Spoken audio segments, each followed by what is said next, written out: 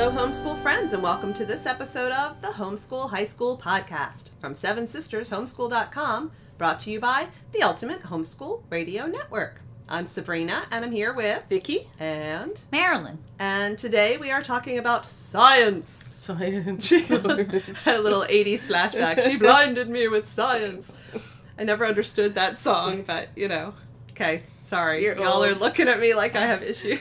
I'm older than that, so I don't remember 80s music. Oh, dear. Science, and specifically high school science labs and activities for non-science majors. Because not all homeschoolers are science kind of kids. And that's okay, because there's not one right way to learn science in high school. Yeah, so non-science major kids still need... What do they need on their transcript, Vicki? Well, you know, years ago when we were figuring out what we needed to require of our kids and the kids we were advising, everybody was comparing notes as they talked to college admissions advisors. And a lot of times what the colleges would say was they're looking for 30 hours of lab on at least 3 sciences, biology and chemistry, right, Marilyn? And some want physics, some are okay with physical science if they're not going into a STEM major. Okay, so we're talking about 3 different years probably of doing a science course that also has an additional 30 or more hours of lab work. Right, so they have their curriculum plus 30 hours on top. And so even kids who aren't going to be a science major, so like say chemistry kids or kids going to be a biologist or an astrophysicist, still need their labs. Yeah, they need their labs. Okay. All right, so first of all, let's do the global philosophical thing. Why? Why does the lab stuff matter, and how should non-science major kid parents, that really didn't come out well, but the parents of non-science major kids, there we go, how should they sort of philosophically think about, we need to do labs, what's the point, what's our motivation here? So I would say there's 4 different things that you would be kind of be your goals as you're doing labs with non-science majors. One is to inspire them, just to give them that experience. And even non-science majors may have to take a lab science at college, so it gives them a little bit of experience. To show them the awesomeness of God's creation, because labs can do that in a way that you wouldn't get anywhere else. Good. To show them the practical side of science, because whether you're a science major or not, those theories and things are at work in your world all around you, even if you're not aware of them. Right. Even if you don't like it. Yeah. Right. You're probably benefiting from a whole lot of science in your real world, whether you're noticing it and being grateful for it or not, like, indoor plumbing and electricity and things like that. We like those things. And if they're planned correctly, a lot of them can be fun, or they could at least be memorable experiences, even the not fun ones. Yeah, there's a wide definition of fun that we use here on the Homeschool High School Podcast, because we do like to say that, mostly high school, mostly fun is what we're aiming for. But sometimes fun is that it was group suffering on a tremendous scale, and they will talk about it the rest of their lives, and it will be really funny after the fact. Well, those are the ones our kids still talk about when they're together. That's like, true. Remember when we went to the sewage treatment plant? So there's still group trauma going on there. And Yes. they laugh about it. Yes, they do. Yes, they do. Okay, so inspiration and an awe for God's creation and an understanding of the practical applications of science, and then some fun. So let's talk about format, because there's not one right way to plan for your labs. So a lot of people who use a fairly traditional textbook for their sciences often do a once a week, 1 hour-ish lab, right? And that ends up filling your requirement. Right, and sometimes textbooks will include a lab manual and have, built-in labs that you can do. But for non-science majors, a lot of times those labs are just horrific and expensive. And so colleges are not looking for like, what was the intensity of your labs? Like, they usually are not going to ask that to a non-science major if they had an interview with a kid. So then you might as well do something in your budget and something that your kids will get a meaningful experience with. So, Cool. yeah, so they can follow a lab manual, or you can make your own. So let's talk about the expense piece for a second, because whether you're going to do this weekly or in some other format, it is more expensive to do science labs for one kid. We don't exactly know why, but it is. Well, if you're going to buy equipment and materials to use once, it just is more expensive over time. And we have had good experience with people swapping microscopes, from one year to the next kind of thing. And they travel around the local community, and you can share dissection kits, but you still have to buy more dead bodies to dissect, right? And where do you get those dead bodies? You just don't reuse those. It's really creepy. And even, raid the graveyards at night. Now, I never actually suggested that. Like Dr. Jekyll and Mr. Hyde. Didn't Michelangelo do that? Or is that just made up in The Agony and the Ecstasy in the novel? I think I remember hearing that Michelangelo got connected with a grave robber and dissected because he wanted to understand more about the skeletal-muscular, and well, everybody's got to have a job. Oh, gosh. So if your kid is exhuming bodies, they could be the next Michelangelo. You never know. All right, we need to get back on track. I'm so sorry. So it's expensive to get the stuff. The dead bodies being frogs, and starfish. Yes. And you also sometimes are looking at, if you're doing trips for some of it, there are lots of field trippy kinds of things where by doing it in a group, you pay a whole lot less per person, that kind of thing. So, plus it's just a lot more fun. Yeah. It's much more fun to do it with someone else. Yeah. If you have a kid who is a science major, who's a science nerd, they might not care. They might be very happy doing this stuff on their own. But for kids who are not science-y kids, way more fun in a group. Okay, so if you don't want to do it weekly, what's another good option? In some of our classes that we do with our day school, we meet once a month for like an entire morning or an entire afternoon with a group of kids. And then usually those are set up as stations so that they're doing several labs all in one day. But it's setting it up once and cleaning it up once, but getting several hours out of it for several students.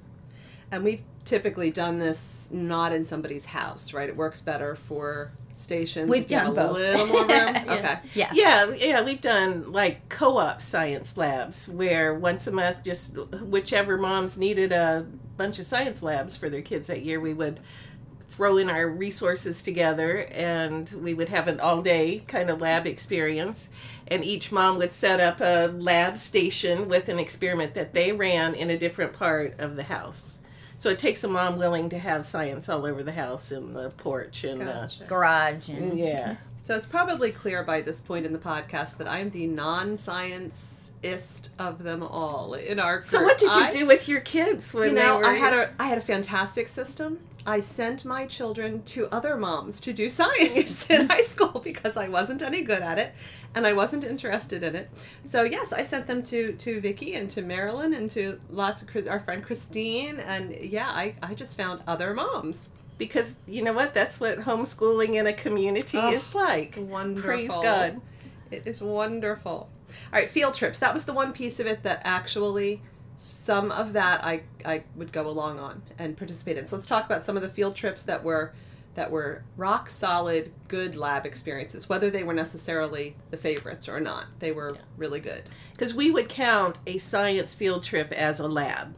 So if you didn't count every hour of it, you counted the trip as a lab hour. We it depended how much time we were spending. Okay. So it varied. It could be 3 hours. It could be 1. Okay. We didn't count the picnic lunch usually, unless they were eating something. Not all of the travel time, or but the time they were experiencing something science-ish. Okay. So obvious things would be zoo trips, Yeah. aquarium trips. That I know was my biology, daughter's favorite yes. because, oh, how she loves her animals. Yes. We've done a lot of state parks have programs for schools that homeschoolers can also get in on. So one of ours has a seining field trip. So you go into you're on the beach and you're taking the net out there and you're catching whatever you can find and then talking about what you found in there. So it's biology and environment. And Cool. The cool thing about the ones that the state parks have is the ranger leads it, and exactly. so all you don't have to do to is know show much. up. Yeah. Right. And so the kids get this wonderful hands-on experience, and by an expert. Mm-hmm. And we And didn't. if there's have equipment to, needed, like yeah. Sains, The equipment is there. The equipment is there. Well, Yeah. and the boots that they wear, all of that is Yeah. included in the field trip. So you're paying for the field trip, but as a group, as a school group, it's not super expensive. Yeah. Cool. And our state parks will have a list of like field trippy things that they will do with high schoolers that they publish every summer. So we just have to check the websites or the emails or whatever they're doing. Good stuff.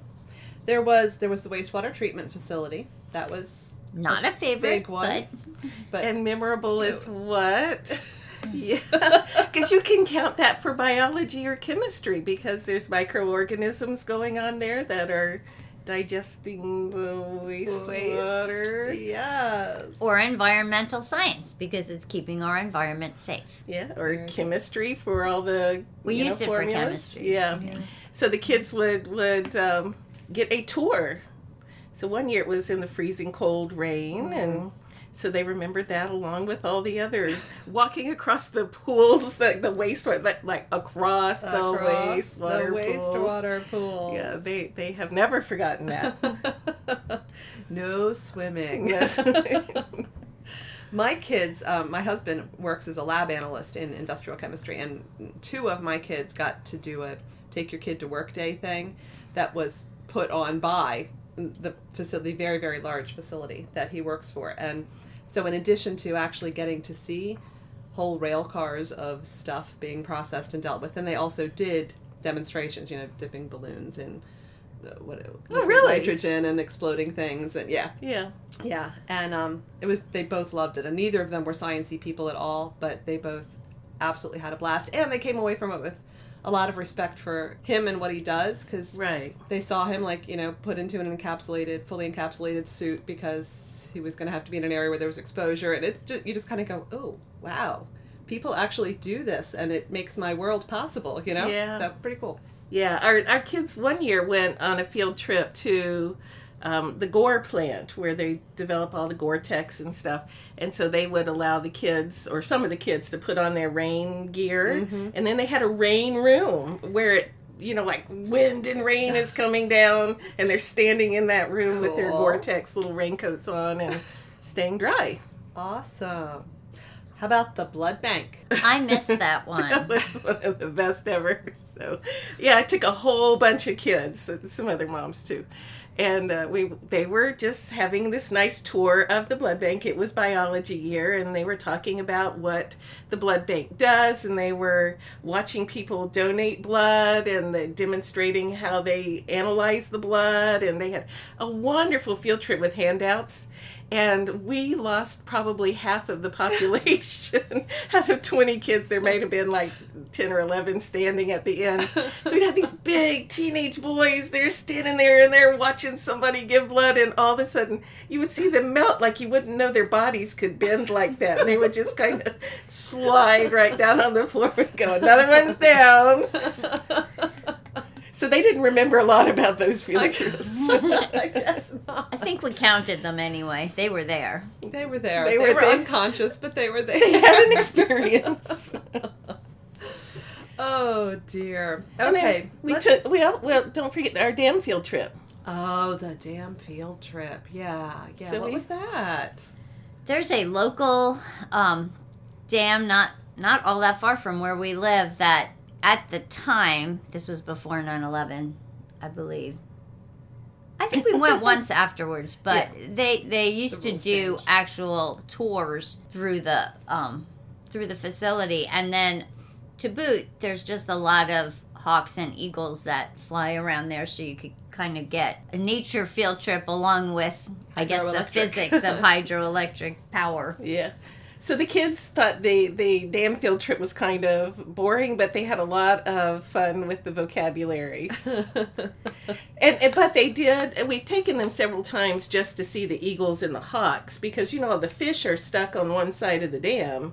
And so it's good fishing for the big birds. And so we could just stand there with our binoculars and count how many bald eagles and red-tailed hawks and all kinds of things, ospreys that were out there.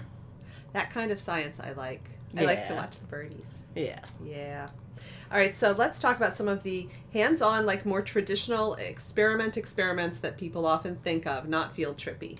Start off small and easy. So people say the word dissection, and lots of people panic a little bit, and I don't know how we're going to... But you can dissect things like flowers. So dissecting flowers only makes kids a little bit sick.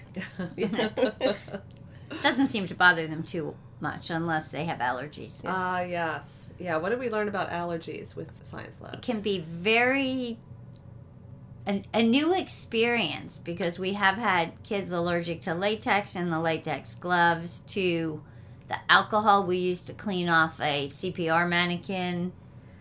Kids can be allergic to the formaldehyde that is used for the specimens when you're dissecting.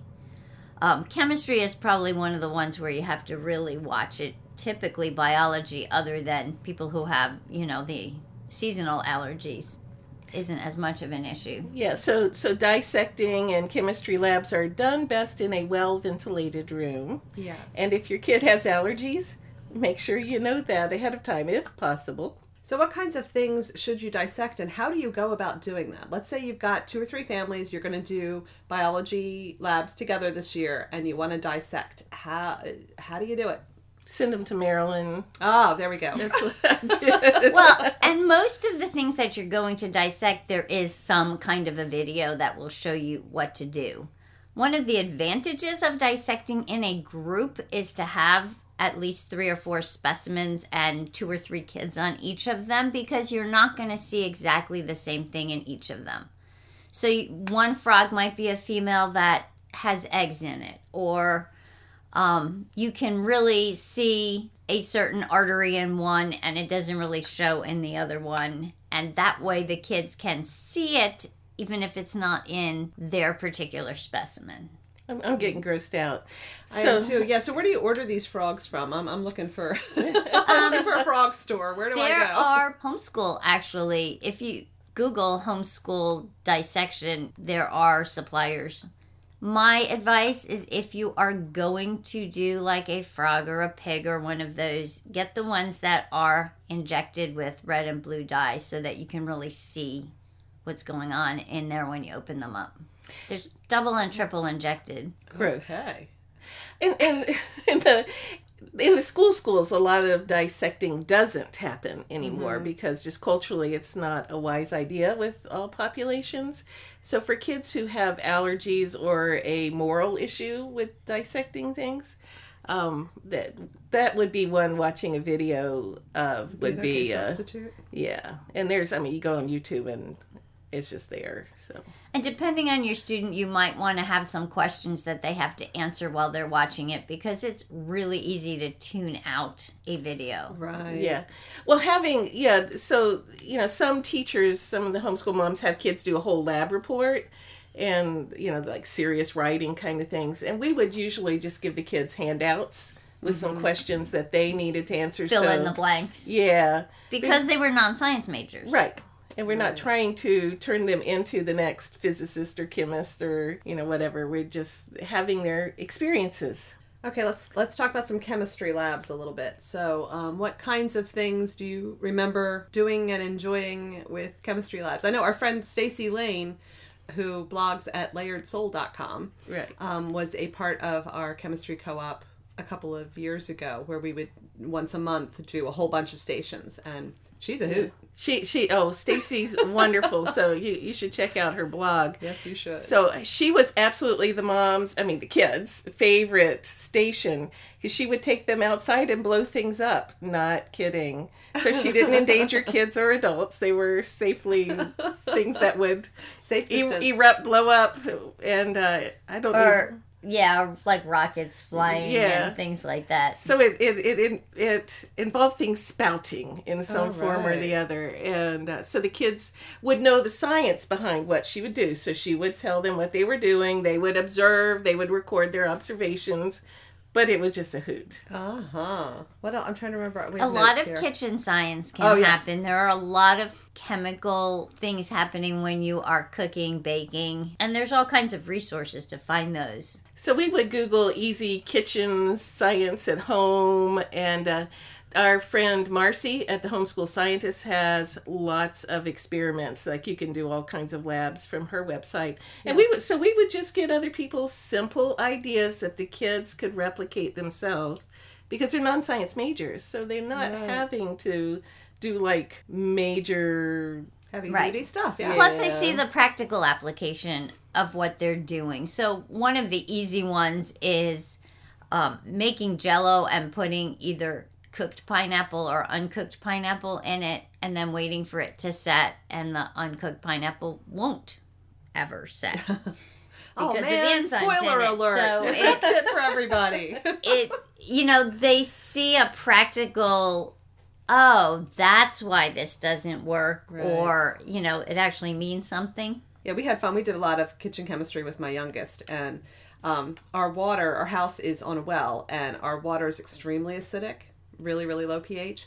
And so there's kind of an obsession in our family with trying to get the pH up in things, because, drinking lots and lots of acidic water all the time is hard on your body. And so because of that, there was already kind of this culture of pH awareness in our house. But we spent a day, and he got obsessed with taking pH strips and testing like everything he could find in any cupboard or whatever. And we ended up creating this huge chart, and it was fun because he was not a science kid, but that particular thing captured him. Because it was meaningful in his life. He has pH anxiety. Right. pH anxiety. Oh, dear. Oh, wow. Okay, physics. We got to touch on physics. Amusement park physics is for awesome real. Sauce. Yes. That's not an inexpensive way to do no. a field trip, but that might be worth it, because it would be lots of fun. And some of the amusement parks have a physics day, and they send out information that you can go over before you actually go. And I made my kids do a little bit of physics when we were skiing, because you can. Well, there's an excuse for a ski trip. Exactly. It worked for me. We got 5 or 10 minutes of actual lab out of a day of skiing, but hey. The day of skiing was well. It was a good price to pay for that physics learning, right? And for your athletes, almost everything they're doing is physics related, right? Yeah, so physics sometimes at our local historic places, like we live in Delaware area, where there were old, like, DuPont, gunpowder factories and water wheels and stuff. So sometimes they will have physics days there, and kids can go and learn the physics behind what was going on. And anything to do with machinery. So if you do any, like, we've done field trips at the Hearst potato chip factory near us, and if you have talked about it ahead of time and the kids are looking for it, there's lots to observe in how a lot of machinery simple works. machines. Right. So can I go back to biology? You can. Yeah. So one of the biology practical life skill things in the Tillman house is doing kind of nature geeky journal stuff.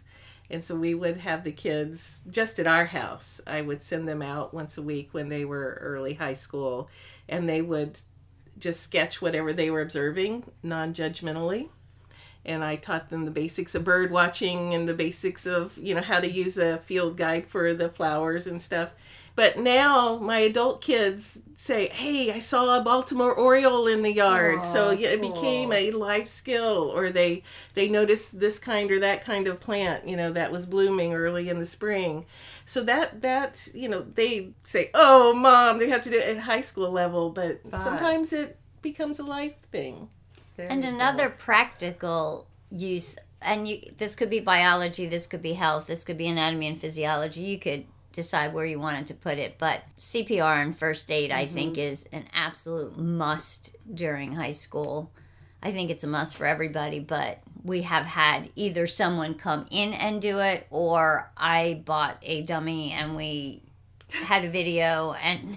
I'm sorry, I bought a dummy. A CPR dummy, and we practiced it, not necessarily for them to be certified as with CPR or first aid, but enough to know something should they be in a position where they need to use it. Yeah. So some years our kids did get certified CPR and first aid, and some years we don't need to do that. So Yeah, we were doing first aid as part of our anatomy and physiology co-op, and it happened to fall during that week that my son was opening a can of ravioli and sliced his hand open. Oh, and gross. we had to go to the ER, and he was fascinated with the whole stitching process and was asking a zillion questions.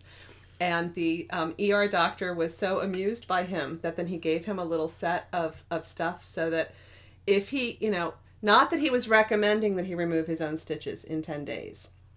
But just understanding that the and he tap danced around this. It was so funny. He kept looking at me, and I kept smiling encouragingly, like, no, I'm not going to be mad at you later. So he sent him home with this little kit of stuff. And then the next week at co-op, or 10 days later at co-op, Jonah removed his stitches in front of everyone. Oh, my goodness. So you can make some really fun memories when you're doing science labs. So sometimes you have doctor approval on it, and sometimes the memories are not approved by anybody. That's right. When I almost set the kitchen on fire one time in chemistry. So did I mention that? Was that your kitchen or someone else's kitchen? No, it was Karen Weber's kitchen. Yeah. Wow. We were doing science labs there, and I didn't know that magnetic marbles would catch on fire. And I was also doing... It was chemistry year. So I had purple cabbage boiling, and I put the hot pot on a hot pad on the counter. And one of the magnetic marbles that we were doing something else with rolled over, hit the pot, burst into flames. It was memorable. Ouch. Yes. I don't know what other things were happening to make that, just erupt. But the kids if remember. Stacy Lane were here, she could go outside and she would set up an experiment and she would find out what she caused would it. And she would replicate it. intentionally set magnetic marbles on fire. Which is the difference. Stacy's inquisitive, and I'm just grab the fire extinguisher because I just don't care. So we hope that this episode has given you lots of ideas, primarily lots of inspiration to say, you really can do this. Mm-hmm. High school science lab hours have to happen, and high school science labs for non-science majors can be a lot of fun. Indeed. And you really can think outside the lab manual box and enjoy it with your kids and explore. If you are looking for practical suggestions, we highly recommend our friend Marcy Goodwin at thehomeschoolscientist.com. Indeed. She has, oodles and bazoodles of fun and gross and all kinds of cool ideas. And she already thought of it, so you don't just have get to. Yes. Yeah, you get to pick her brain. And don't forget that you are going to need probably a minimum of 3 sciences in high school, that in addition to your regular credit that you're earning, you also need 30 lab hours. So don't let it sneak up on you. You want to be incorporating labs into your years of science in high school. So what am I forgetting? That people should come visit us at our Facebook page. So the Homeschool High School Podcast has a Facebook page. Yes. Seven Sisters Homeschool.com has a Facebook page, and SevenSistersHomeschool.com has lots of blogs and curriculum and videos and stuff. Helpful stuff. You can always contact us there. Excellent. And if you like what you're hearing on the podcast and you would like to help other homeschool high school families find us, then if you hop over to iTunes and you give us some stars and a little review, That will help Indeed. people find us. So thank you for joining us. We look forward to future episodes with you here on the Homeschool High School podcast. From SevenSistersHomeschool.com, brought to you by the Ultimate Homeschool Radio Network.